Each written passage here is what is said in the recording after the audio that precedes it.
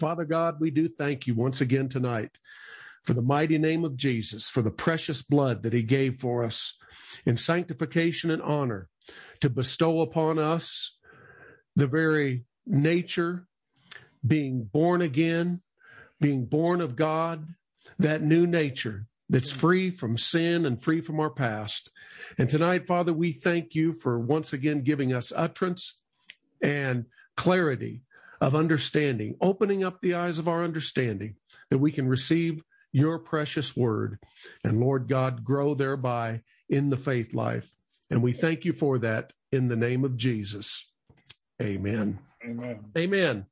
Well, as we begin tonight, I want you to open up in your Bibles to 1 Peter chapter 5.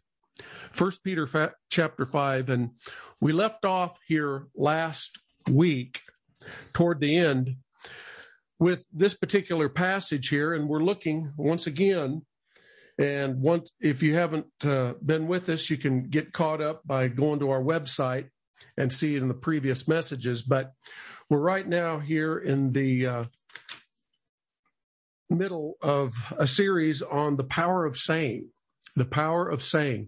and how important our words are, and how that our words release positive or negative authority into our sphere of life. Now here in 1 Peter 5, and turn there with me if you would, please. We want to look again here at what the Apostle Peter said to believers, which is meaning us. And I want to start again in verse 8 and begin reading. And it says here, "Be sober, be vigilant, because your adversary, the devil, as a roaring lion, walketh about, seeking whom he may devour, whom resist, steadfast in the faith, knowing that the same afflictions are accomplished in your brethren that are in the world. But the God of all grace," thank God for God's grace, amen, "who hath called us unto his eternal glory by Christ Jesus, after that ye have suffered a while, make you perfect." The word perfect means complete. "Establish, strengthen, settle you. To him be glory and dominion forever and ever. Amen." Well, as we're looking here, particularly at the power of saying, and that is tied directly to walking in faith, speaking in faith, living by faith. I think of something here that Dad Hagin said years ago. I remember him saying it on a number of occasions, and some of you might also hear. But in that verse there, in verse 10, it talks about at the end there, settling you. And what he said was, do you know why I'm so settled? Now, mind you, this is after years and years, decades and decades of being in the ministry and being faithful to the call of God, teaching people faith, but also living by faith, true Bible faith, as the Word of God declares that we should. But he said, do you know why I'm so settled? He asked that question to a group, and he answered it with the following. He said, because I've suffered a lot. Because I've suffered a lot. Now, let me qualify what he was talking about. He wasn't talking about suffering from sickness or disease or poverty. He was talking about particularly suffering hardship in the flesh. When your flesh wants to do something, but you know that that isn't faith by following your flesh. And that's, you look back at someone like that who knew faith, was raised up from the deathbed there at age 17. He knew what he was talking about. And one of the things that it does when you've gone through things is that not because God wants that to happen, but in the midst of that, because we have a real devil here that we have to deal with in this world, albeit he's a defeated foe. But as you walk in the life of faith, the Bible tells us there in 2 Corinthians 5 and verse 7, for we walk by faith and not by sight. And if there ever was a need and time that believers need to know how to walk by faith and not by sight, it's right now. That doesn't mean that people in previous generations and centuries didn't need to know, because they did. In fact, we have a whole chapter what many people call the heroes of faith in Hebrews chapter 11, that tells us about all the men and women that did great exploits by faith, by trusting God. So back to Brother Hagin for a moment. So he said, the reason I'm so established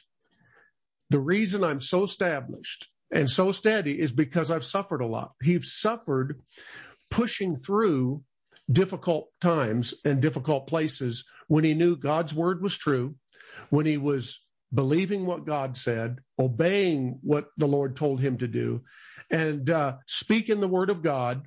And when certain things in the natural didn't seemingly line up immediately or very quickly, he didn't cast away his confidence in the Lord. And many times young believers have that tendency to do that because they don't have enough depth. It's like the parable of the sower who sowed the seed. They don't know that if there's no deepness of earth, as the Lord Jesus talked about there, that it's like a seed fallen on hard pan with no root system. A root stabilizes either that plant or tree, and it allows itself to be stable with harsh weather conditions. Wind can blow hard and it won't be uprooted. You see trees, here and there after a storm, a strong thunderstorm, or even a tornado, and you see certain trees and vegetation standing and others that fall right over. And the reason for that many times is because the root system was not well established. And you can see that with this different varieties of trees. Sometimes the whole root ball comes up and there's nothing else there but maybe a foot or two underneath. It's like you got this great big tree. Well, you see, the crisis of life comes to everybody. Sooner or later, you're going to have to put feet to your faith and stand against opposition and stand against the harassing thoughts of the devil. And you're going to have to put him to flight by speaking the word of God to him. So that's not abnormal. It's very normal. Smith Wigglesworth said, great faith comes out of great tests. Great victories come out of great battles. So no high school or college or pro football team or basketball team ever won the championships unless they went through some tough battles. Because when you get down in the playoffs, most of the time, now once in a while you'll have a blowout and there was just kind of a different type of game. But by and large, you get up there and face those number one contenders, and they're vying for that top spot, that you have a tussle going on. And that's how it is when the devil's trying to stop you in the plan of God for your life, whether it's healing for your physical body or the will of God coming to pass, or prayers that you prayed that you haven't seen fully materialize yet, or something you're standing on the word of God, speaking the word of God over, and it just seems like one thing after another where things are not changing. Well, don't think that that's abnormal at all. And after you've seen God bring you out victoriously over the process of time, because you don't learn those things overnight in the faith life, if you walk with God very long, the devil will make sure to it. He'll see to it that you have some tests brought your way in one way or another, because after all, he's still the God of this world. And although he's a defeated foe from a legal position, he has a right to be here. Even as we just read there in verse 8, where he talks about be sober, be vigilant, because your adversary, the devil, as a roaring lion, walketh about seeking whom he may devour. Well, that's New Testament. That's New Testament. That isn't Old Testament. That isn't something that happened before the Lord Jesus went to Calvary. This is something post-resurrection. But that does not mean that our victory is not sure if we'll stay steady and be settled about what we believe. Because remember, the devil knows that if he can get permission from you to use your tongue and get things filtered into your heart that you begin to believe, and then you begin to speak and then act accordingly with corresponding action. If he knows he can do that, then he's using your life to accomplish his will, which he wants to destroy your life. He wants to destroy my life. He doesn't want you to succeed. He doesn't want you to excel in anything. And so that's why when a person gets saved, filled with the Spirit, starts walking with God, that they did a 180. Once we were walking hand in hand before we knew the Lord with the devil. But then after we got saved, we did an about face, and then we're running right into him. So don't think it's strange that you're going to have things come your way. Don't think it's strange that you're abnormal. And this doesn't just happen when you first get saved.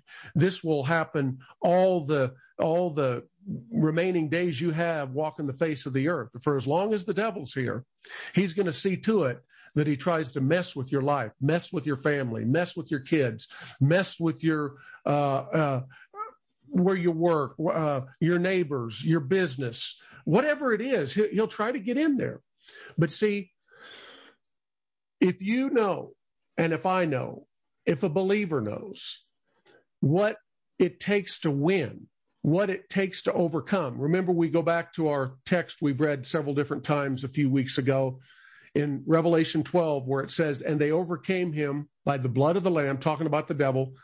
They overcame him by the blood of the Lamb, by the word of their testimony, by the word of their testimony, by the word of their testimony, by what they said. What did they testify to? And they loved not their lives unto death. So we have to remember that and have that as the very foundation and the backdrop, and see everything that's in front of us with the backdrop of Christ's victory. And if we lose sight of that, then if the devil holds us in the arena of reason, because reason is the voice of our mind. And I'm talking now about the spirit of faith and walking by faith and talking faith and the power of saying. If he holds us in the arena of reason, he'll whip us every time. But if we hold him in the arena of faith, we'll whip him every time, every single time. It's a matter of time. And the only way you fail is as a Christian. When you're endeavoring to walk by faith, not by sight, we've all missed it. That goes without saying. What do? We pick ourselves up. And like Paul said, he said, I've been knocked down, but I haven't been knocked out. So Christianity is not, it's not an event coming to Christ. It's a lifestyle that we begin to live. And that's a lifestyle of faith. But if we hold the devil in the arena of faith, we'll whip him every time. Now I'll explain what I mean by that. In the arena of faith is having God's word in our heart and continuously in the face of apparent contradiction, holding fast, steady when you're under duress, when your faith is under siege, when you're under pressure, when it looks like the boat's sinking, when it looks like everything's going down. Well, if you'll hold steady, when the doctor's report looks worse and worse, if you'll hold steady in the arena of faith, you'll whip the devil every single time, because God cannot lie. He will not lie. He's never lied. And it's important for us to realize that in these last days, especially before the Lord Jesus comes, the devil knows his time is short. And he knows that just like what Peter said here in verse 8, in 1 Peter 5, it says, you got to be sober. In other words, you got to be thinking clear.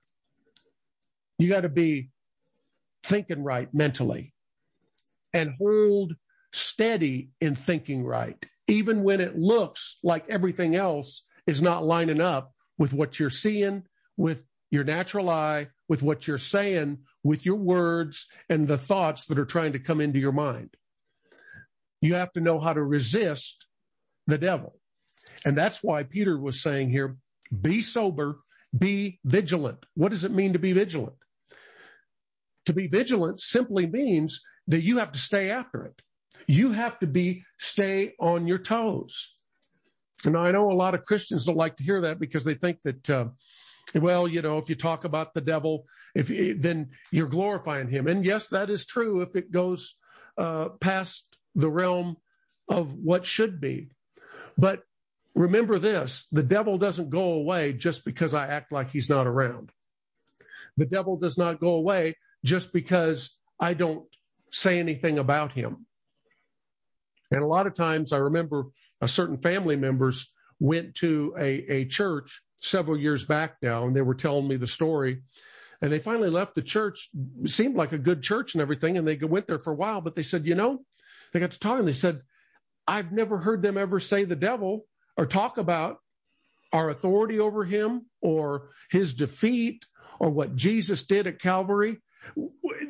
They act like he's non-existent anymore.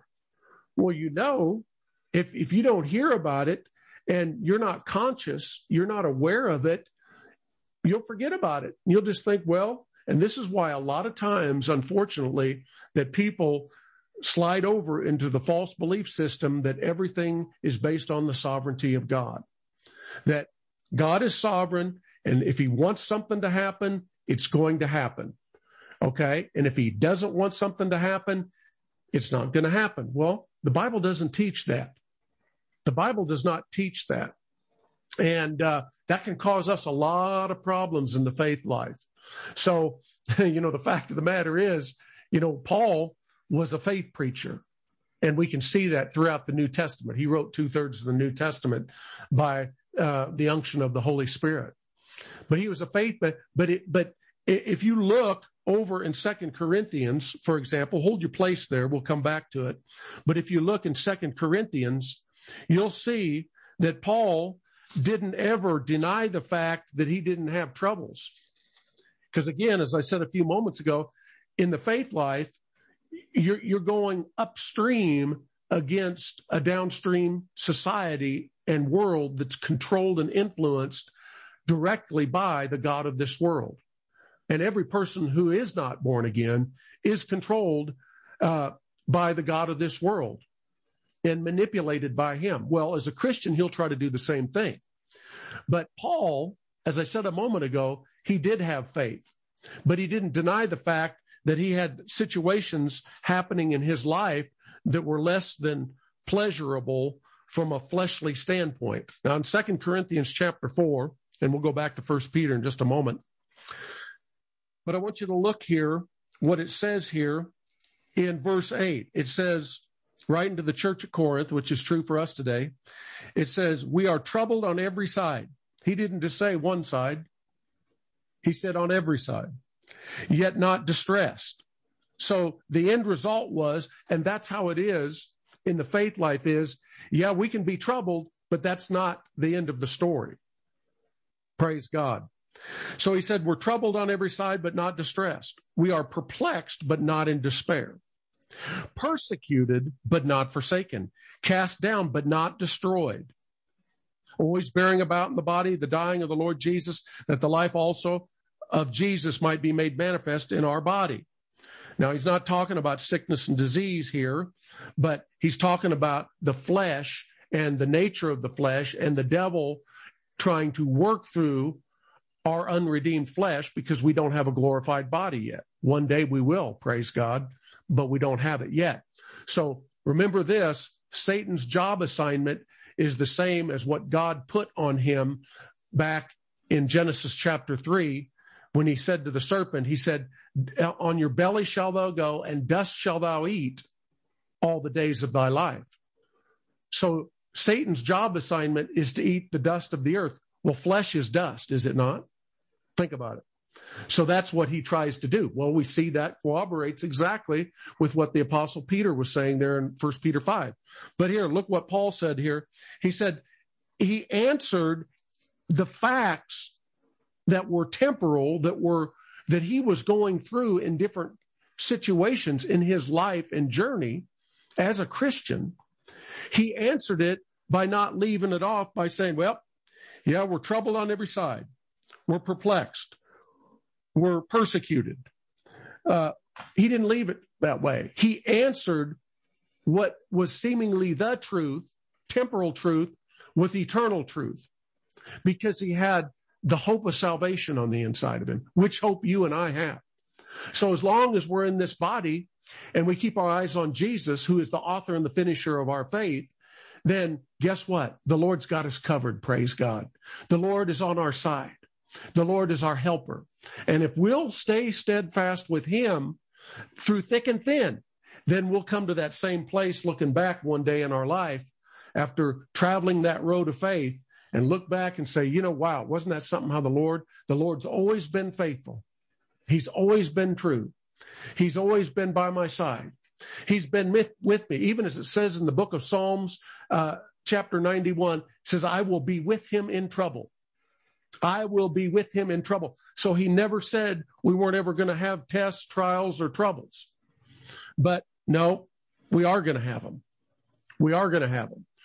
And again, the devil will see to it that you do, especially when you're pressing into the things of God. And know that the more you press into the things of God, the more the devil's going to try to stop you. But you learn how to become acclimated in that type of spiritual climate in your own life.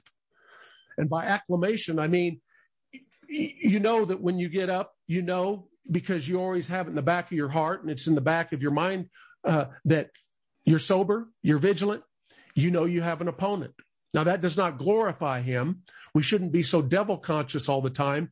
But in the back, we know that God is a good God and he wants to help us in all of our situations. But again, if we don't know that he's around and he exists, and it's just like he's going around causing all these problems and he's never identified as the culprit behind them, well, then we're not going to use the name of Jesus, because we're not going to try to invoke the name of Jesus to stop Jesus or the Father God from doing what we suppose is his will, even though we know it's not his will, right? So that's why we've got authority. We've been given the keys to the kingdom of God. And that's why the Bible says there in Matthew, Jesus said, he said, whatsoever things you bind on earth shall be bound in heaven. Whatsoever things you loose on earth shall be loosed in heaven. So in other words, heaven's power is going to back up what we say, what we decide when we're informed as believers. What we decide to do about it, that is what he's going to back up. And so the Lord, for all intents and purposes, has his hands tied behind his back, so to speak, when we don't exercise our authority, because there's nothing more that the Lord can do this side of heaven other than what he did 2,000 years ago when he arose from the dead. And thank God he did. But the victory was sure. The victory was complete. But you see here, when Paul's talking about this here in 2 Corinthians 4, he always ends up on the positive side. You may have something going on in your body. And faith's confession creates realities.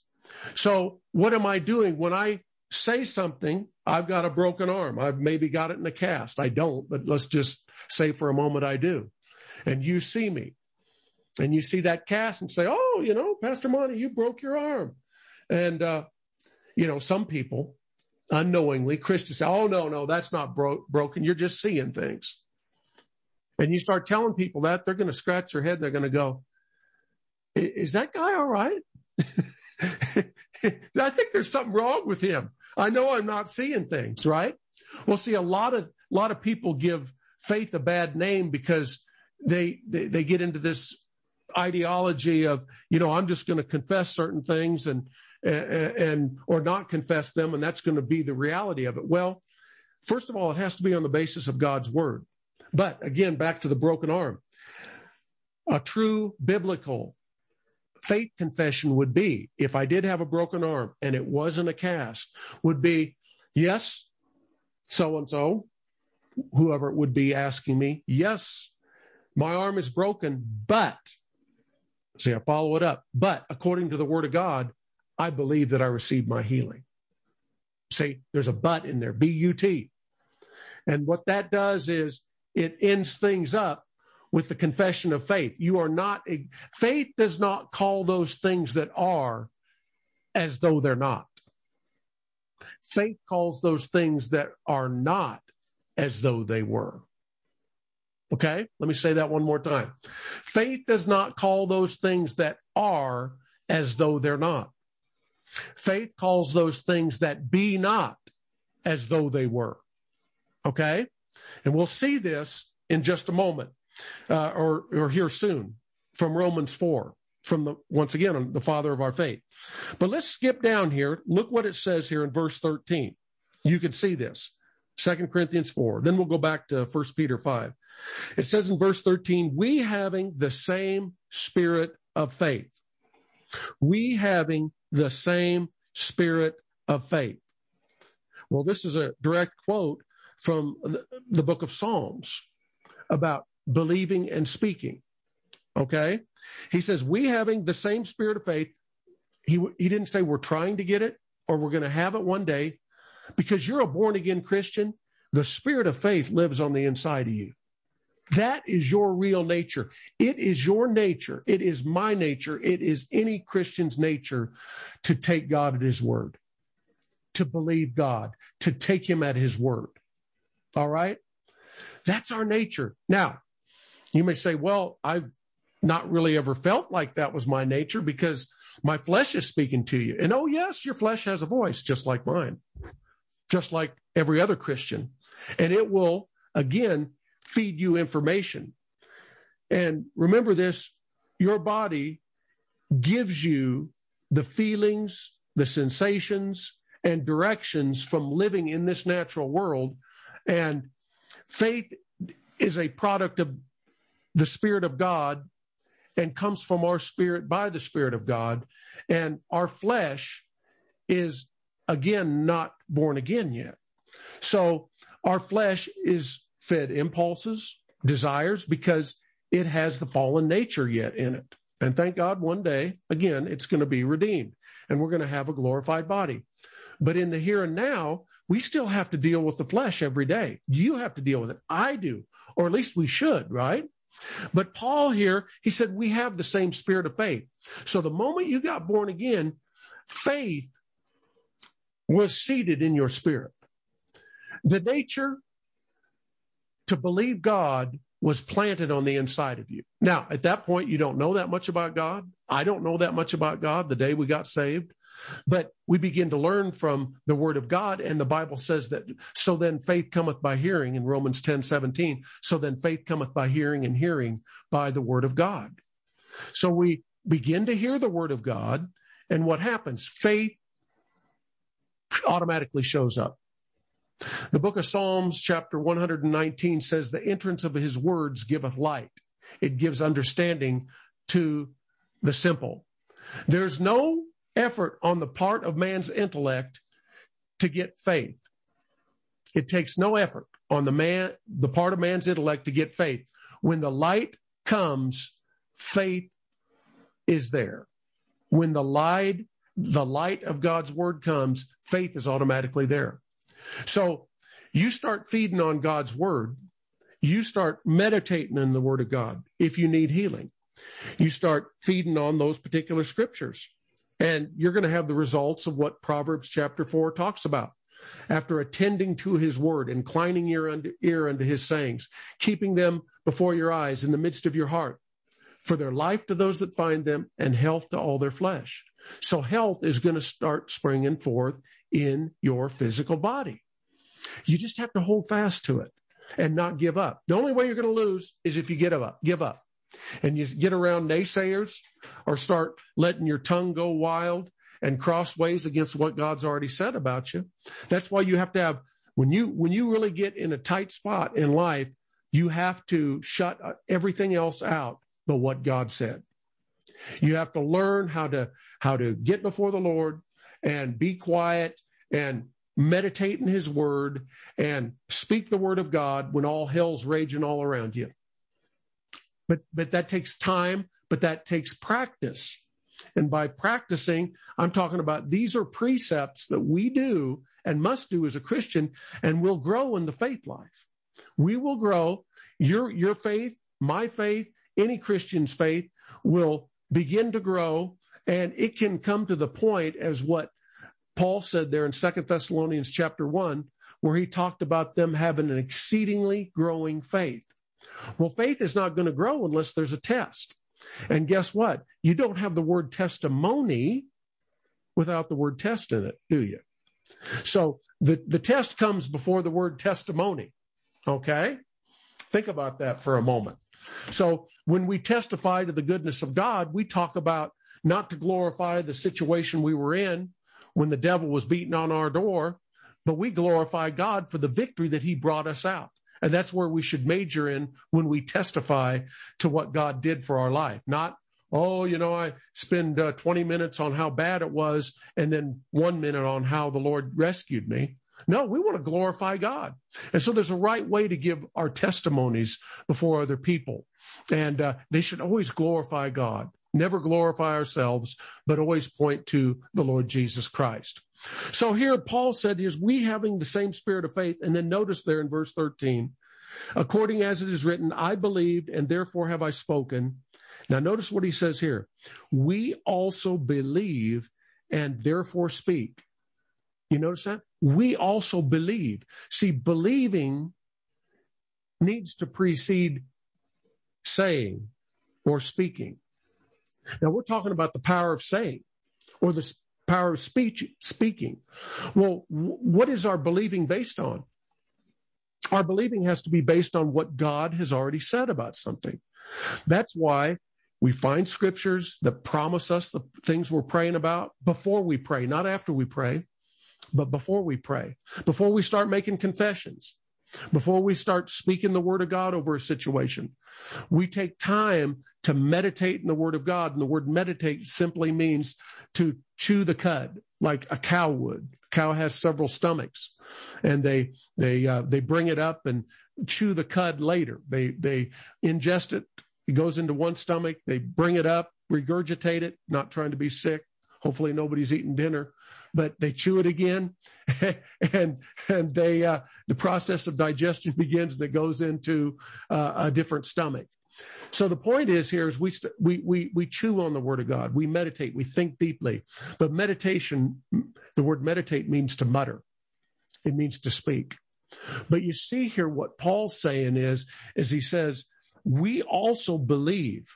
So he was taking that Old Testament scripture there in the book of Psalms and bringing it right on over into the New. And that's why I say you see things in the Old Testament and yeah, we're not under the law. We're under grace, but grace does not erase the precepts that God laid down in the Old Testament. It does not erase that. And so it's still not, well, God's going to cover for me whatever I do because I just don't know. Well, he's given us, if we have a Bible, we should be reading it. And as we're reading it, we need to read it and say, Holy Spirit, please open my eyes. Please open the eyes of my understanding so that I can receive all of the fresh manna that you've got for me from this precious word. Because I know, Lord, your word is living, it's powerful, and there's life in the word. And I want to thank you for opening my eyes, enlightening my darkness right now in the name of Jesus. And when we go into it with that type of prayer and that type of humility, saying, Holy Spirit, I'm going to be blind as a bat unless you open it to me. He'll do that. He'll do that. And you will be amazed at what you'll begin to see in the word of God. And you won't read it the same. You won't look at it the same. You'll crave it. You know, like the one in the Old Testament said, I esteemed your words more than my necessary food. Your words were found and they become unto me the joy and the rejoicing of mine heart. And so the word of God, because it's quick and powerful, because it's alive. And as the Lord Jesus said, he said, my words are spirit and they're life.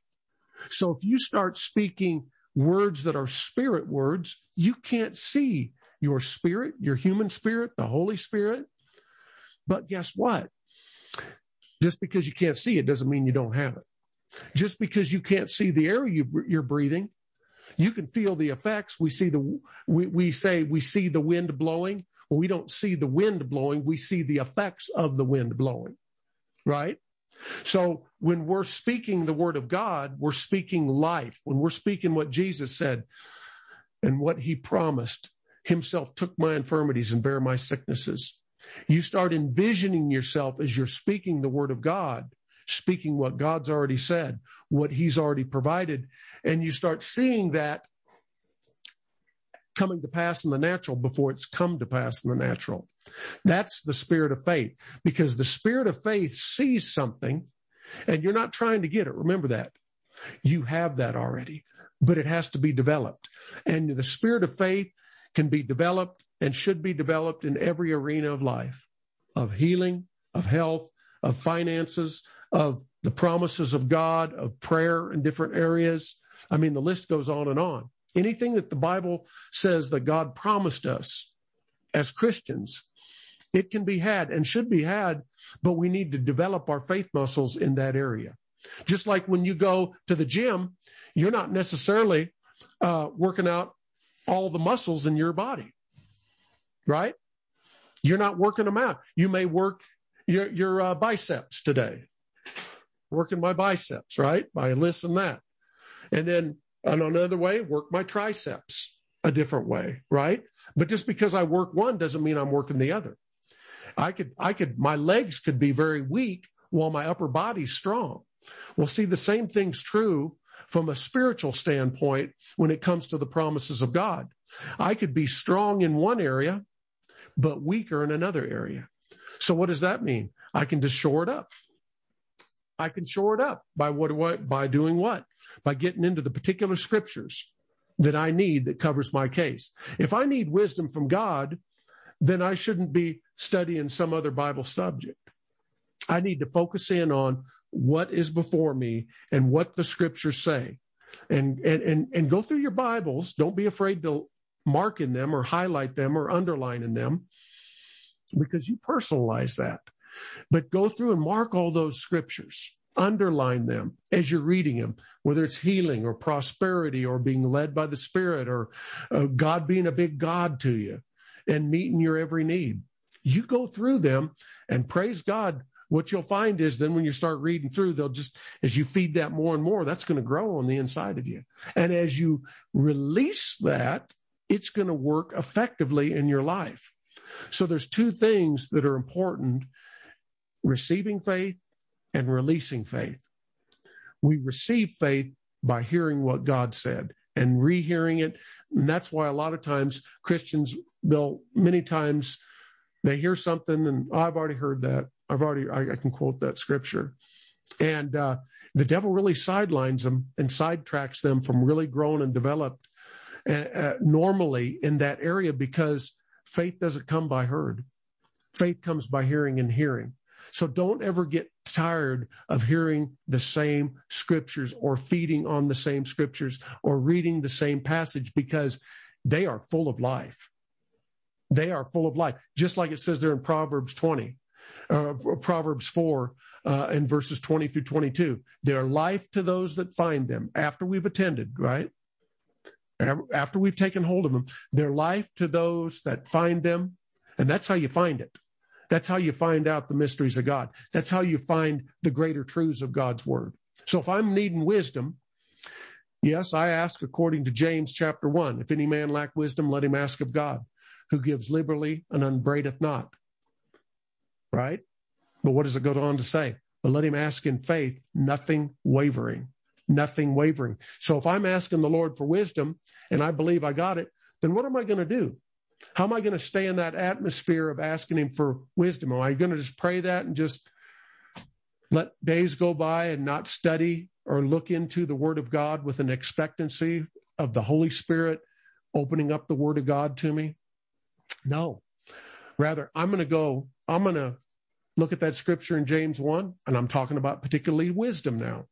And I'm going to ask the Lord for wisdom, make sure I'm staying in faith. But as I'm believing God for wisdom to know what to do, first of all, we know it's his will to give it, and he wants to give copious measures of it.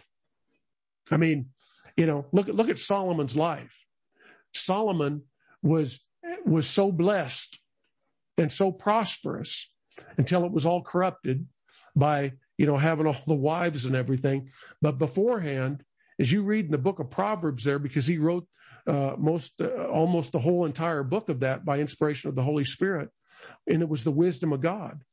But after I look at James, I'm going to go with the book of Proverbs if I'm needing wisdom, and I'm going to start searching that out. And I'm going to start meditating in that, start reading it, start in chapter 1. And you read there and you start seeing, out of the Lord's mouth comes knowledge and understanding. Out of his mouth comes knowledge and understanding. And you start reading that, and you're putting yourself into the atmosphere by staying in the faith zone to hear from God. Because as you're ministering to him, you're ministering to yourself, you're getting in that quiet time, and you don't have to do it for just hours on end. You start out taking time every day to invest in meditation.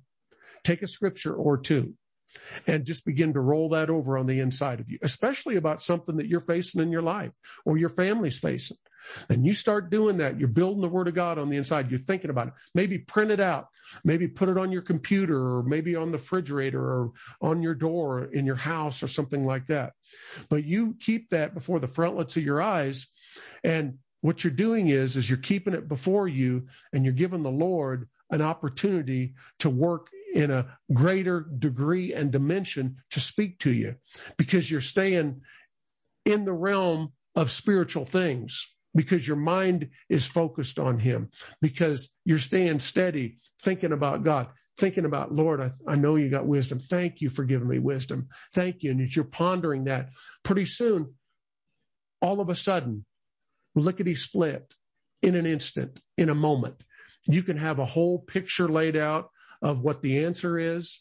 And I've done that so many times through the years, brothers and sisters, and there's been times where I haven't done it as I should, and I delayed the answer.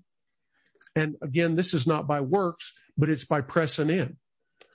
Sometimes, remember, we can't leave up to God what he's left up to us. Yes, amen. I make the faith confession. I believe I receive wisdom, and I can go on my way, especially if I got to go to work. I've got to go to work and work. But every chance I get, maybe during a break or a lunchtime, I'm going to refocus my thoughts onto the Lord and his word, and specifically what I've asked for in prayer, and thanking him in the process, mind you. And he's going to show you what to do. He is faithful to do that. He will tell you, he will bring somebody across your path. He might even bring a young child across your path that will give you the answer. Absolutely the truth. Absolutely the truth. So we don't want to put God in a box and say, God, you're only going to do it this way. God has an unlimited resource of ways that he can get the answer to us one way or the other. But you know what that does, brothers and sisters? It keeps us in an attitude of reverence and humility, because he knows everything and we don't.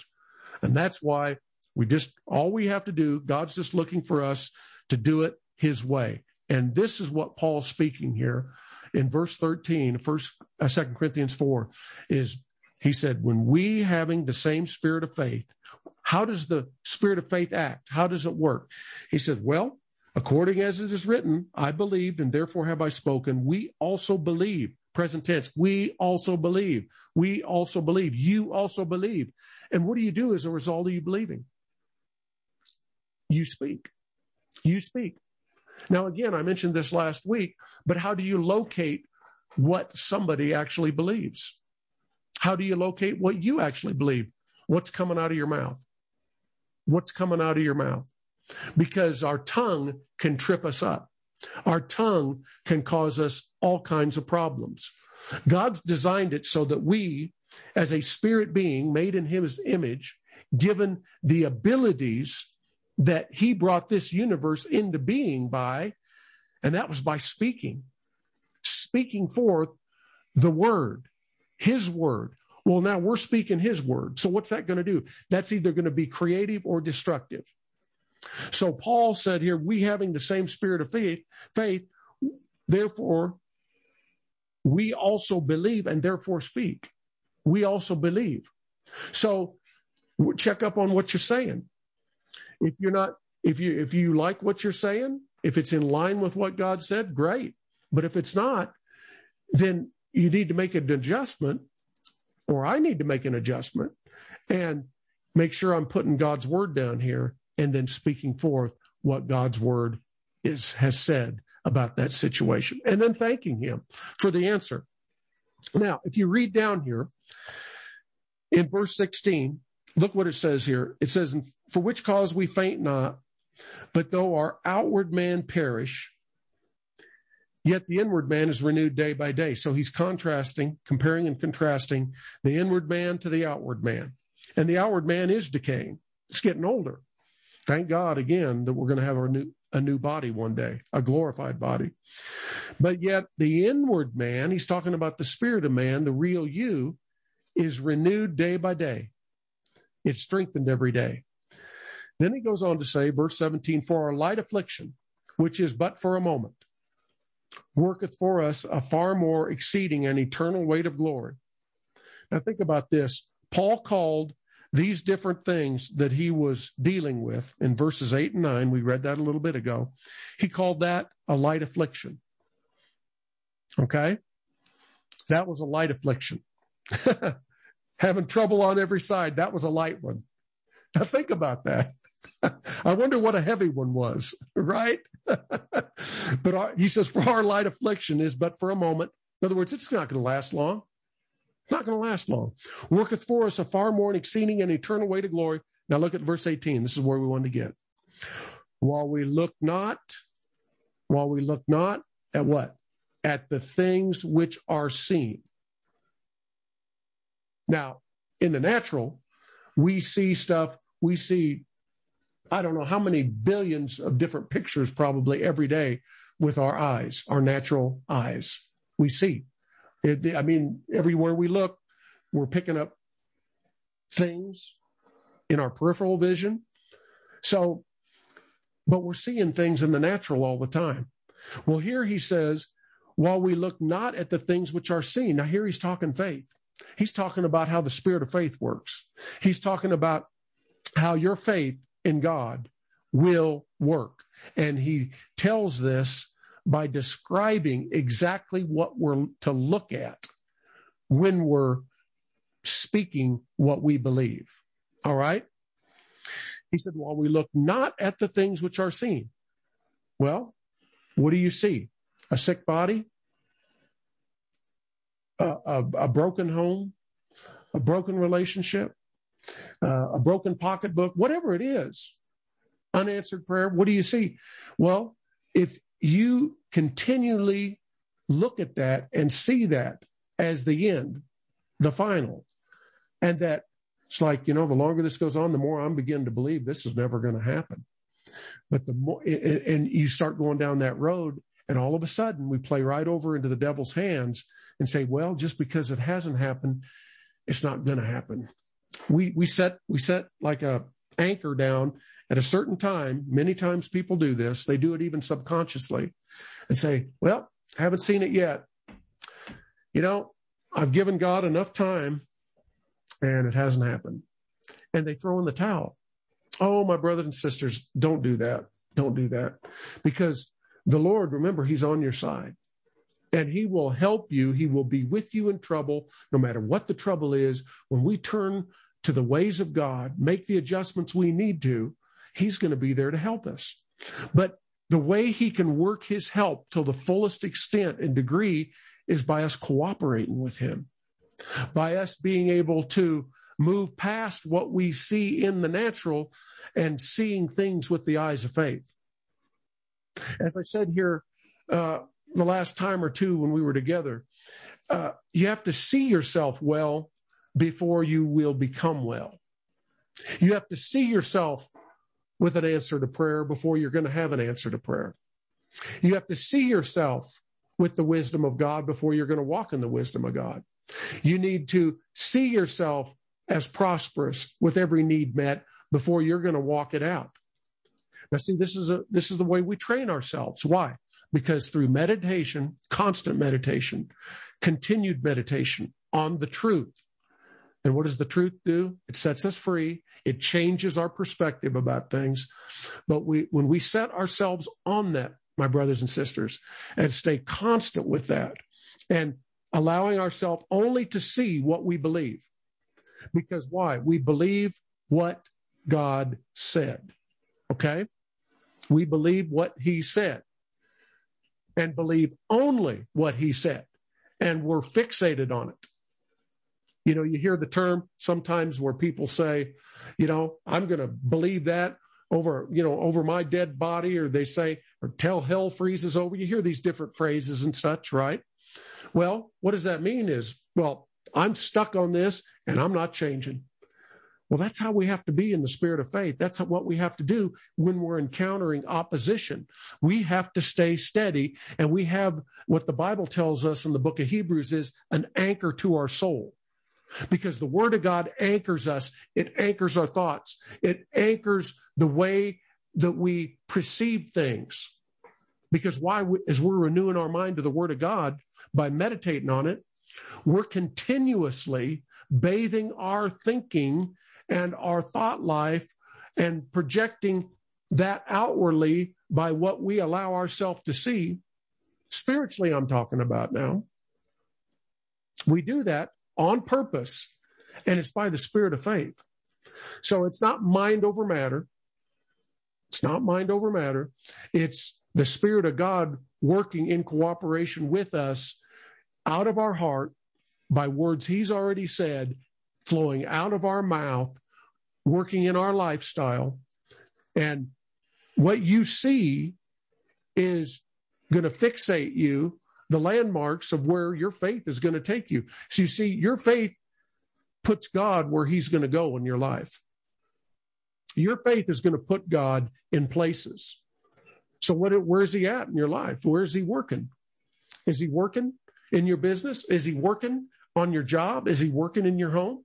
Is He working on some of your unsaved loved ones that are not seeing the light? Well, why do we continue praying for people that are not saved? Why do we continue to do that? Especially, we love everybody, right?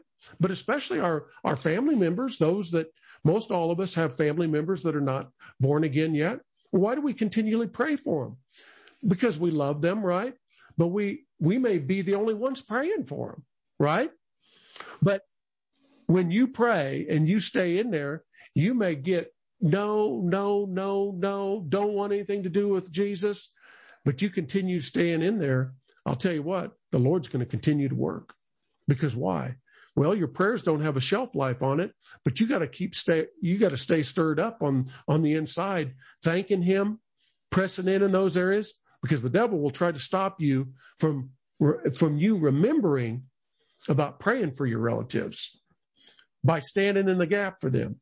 But I'll tell you what, that's one of the greatest deceptions that the devil works on every believer, especially those endeavoring to walk in the faith life, walk by faith and not by sight, is that he tries to pull that shenanigan all the time. I mean, he has no new tricks. He's been doing this for a long, long time. And what he did on other people, he'll try to do on you and me too, and any other Christian, if we don't know better. That's why it goes back to being sober, being vigilant. Your adversary, your opponent, walks about as a roaring lion. He didn't say he was a roaring lion, but he said as a roaring lion, seeking whom he may devour. Well, what are you going to do? You're going to resist him steadfast in the faith. We'll get there in just a moment, but I put that out there again.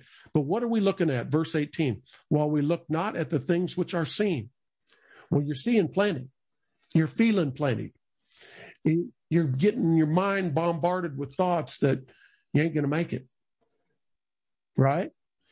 Well, but Paul said here, by the Spirit of God, he said, while we look not at the things that are seen. In other words, don't look at the things that are seen. See past them.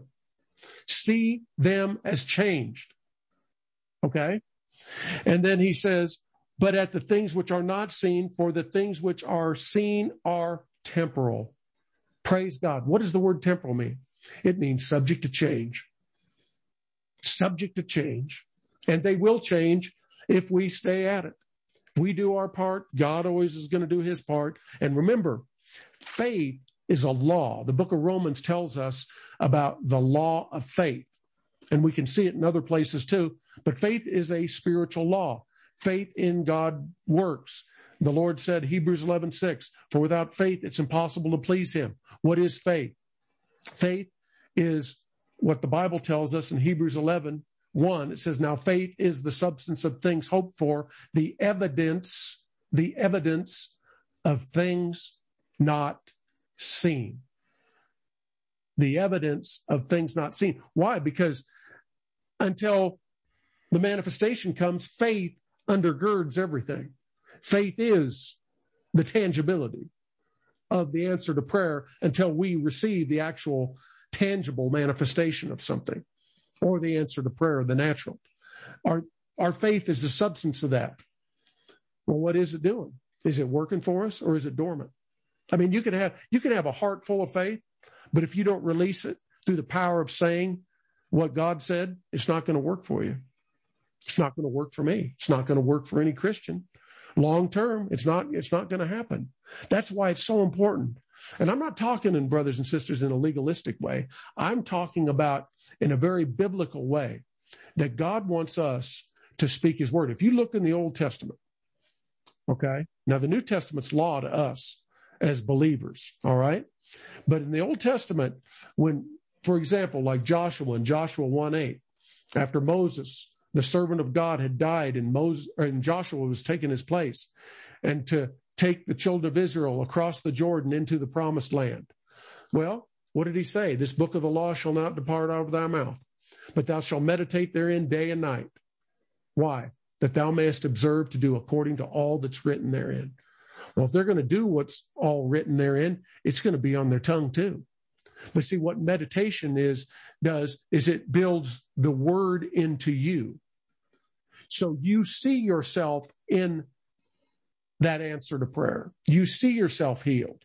You see yourself with that need met before it ever transpires in the natural. And what do? The stronger you see yourself in that way, the more thanksgiving you will give God in advance before you actually see it. Because it will become so real to you as you're meditating on the Word of God that it's as real as your right arm. It's more real than your right arm. I mean, if they tried to beat it out of you, you'd say it's not. I'm believing this, and this is so. And you'd say, absolutely, it's so. See, that's how real it will become to us. But that just doesn't happen. It happens as we build the Word of God on the inside of us. So when Paul says here, we look not at the things which are seen, but the things that are not seen. Okay? You're seeing plenty of things wrong, maybe in your life or a situation you're facing. What are you going to do? You're going to talk to it. You're going to talk to it. You're going to look at it.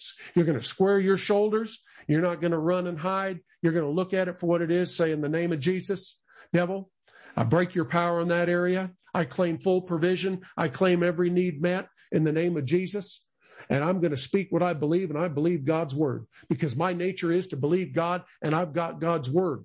And then you pull up the repertoire in your heart of some different scriptures that you've already put in there, because you've got solid ground to make your confession on.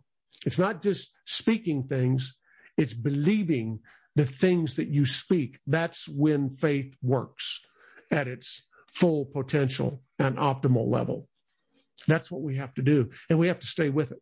And just like we're told there in 1 Peter 5 about the vigilance we have to be, we have to stay with that. We have to stay seeing the right thing. Now, before we go back to 1 Peter 5 in conclusion, look at this. Verse 18, one more time. While we look not at the things which are seen, but at. Okay? He didn't say the things that are seen are not real, material, and standing right at your doorstep. He's not seeing. And that's why it goes back to what I said a few minutes ago. Faith does not call those things that are as though they're not. Faith calls those things that be not as though they were. And that causes to come to pass what should be and what God's will is in our life. So we're not saying those things are not seen because they're not real. We're rather looking at the things that are not seen, that are eternal. So what's eternal? God's word. What's eternal? God's promises in his word. What's eternal? God's will about what he wants for your life. And we have to be resolute, my brothers and sisters, in believing that. So we don't look at the things that are seen. We look at the things that are not seen yet. We don't see them yet in the natural, but they're going to line up. Why? Because your words are working for you. Why? Because just like you're releasing invisible words, guess what? They're not just invisible with no tangibility. They may be invisible in the material world, but they have a tangibility in the spirit world. They have a tangibility. In other words, they have life and they create life. They have substance to them. Now, I'm talking about the words we speak in connection with what God said. So we're saying what he said. We're not saying something outlandish and off the wall. We're saying exactly what he said. It works. It works. Praise God. And you hold fast to that because why? God's eternal word will never change. Now, in conclusion, 1 Peter 5, once again, look at this. 1 Peter 5, and notice when it says here, let's read this whole area again with a fresh insight by the Spirit of God. Be sober, think right. We're thinking about our mentality's right. Be vigilant. That means be on the ball. Be paying attention. Because your adversary, the devil, as a roaring lion, walketh about, seeking whom he may devour. So he's looking for an open door. He's looking for an avenue, right? So if I open the door, I need to close a door. And sometimes the biggest door that a Christian ever learns how to close, and the necessity to close it, is the door of their mouth by saying the wrong thing. Now, with this being said here, Peter is not glorifying the devil and talking to how this devil's, you know how big a lion is in the natural. Well, he's 10 times that big. The devil's 10 times. No, he said as a roaring lion. We get the picture of that because we hear his roar. We don't necessarily see him, right? Well, we feel the effects of the devil and him trying to make inroads into our life or our family, but we can't see him tangibly, but we see the effects of it just like we see the effects of a windstorm, right? Well, what Paul says here, this all goes together. He's seeking whom he may devour, talking about the devil, but in verse 9, whom resist steadfast in the faith. Whom resist steadfast in the faith. Whom resist steadfast in the faith. Whom resist steadfast in the faith. In what faith?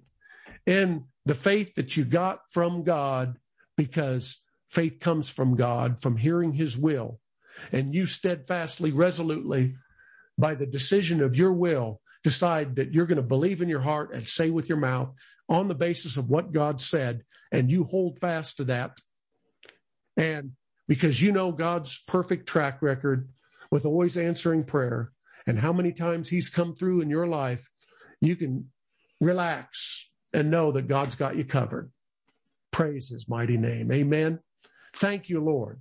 Thank you, Lord, for all your help. And thank you, Lord, tonight, as we've looked at your word, Father God, we see that there's a steadfastness that come into our life, that we can have a spiritual backbone like a crowbar, so to speak.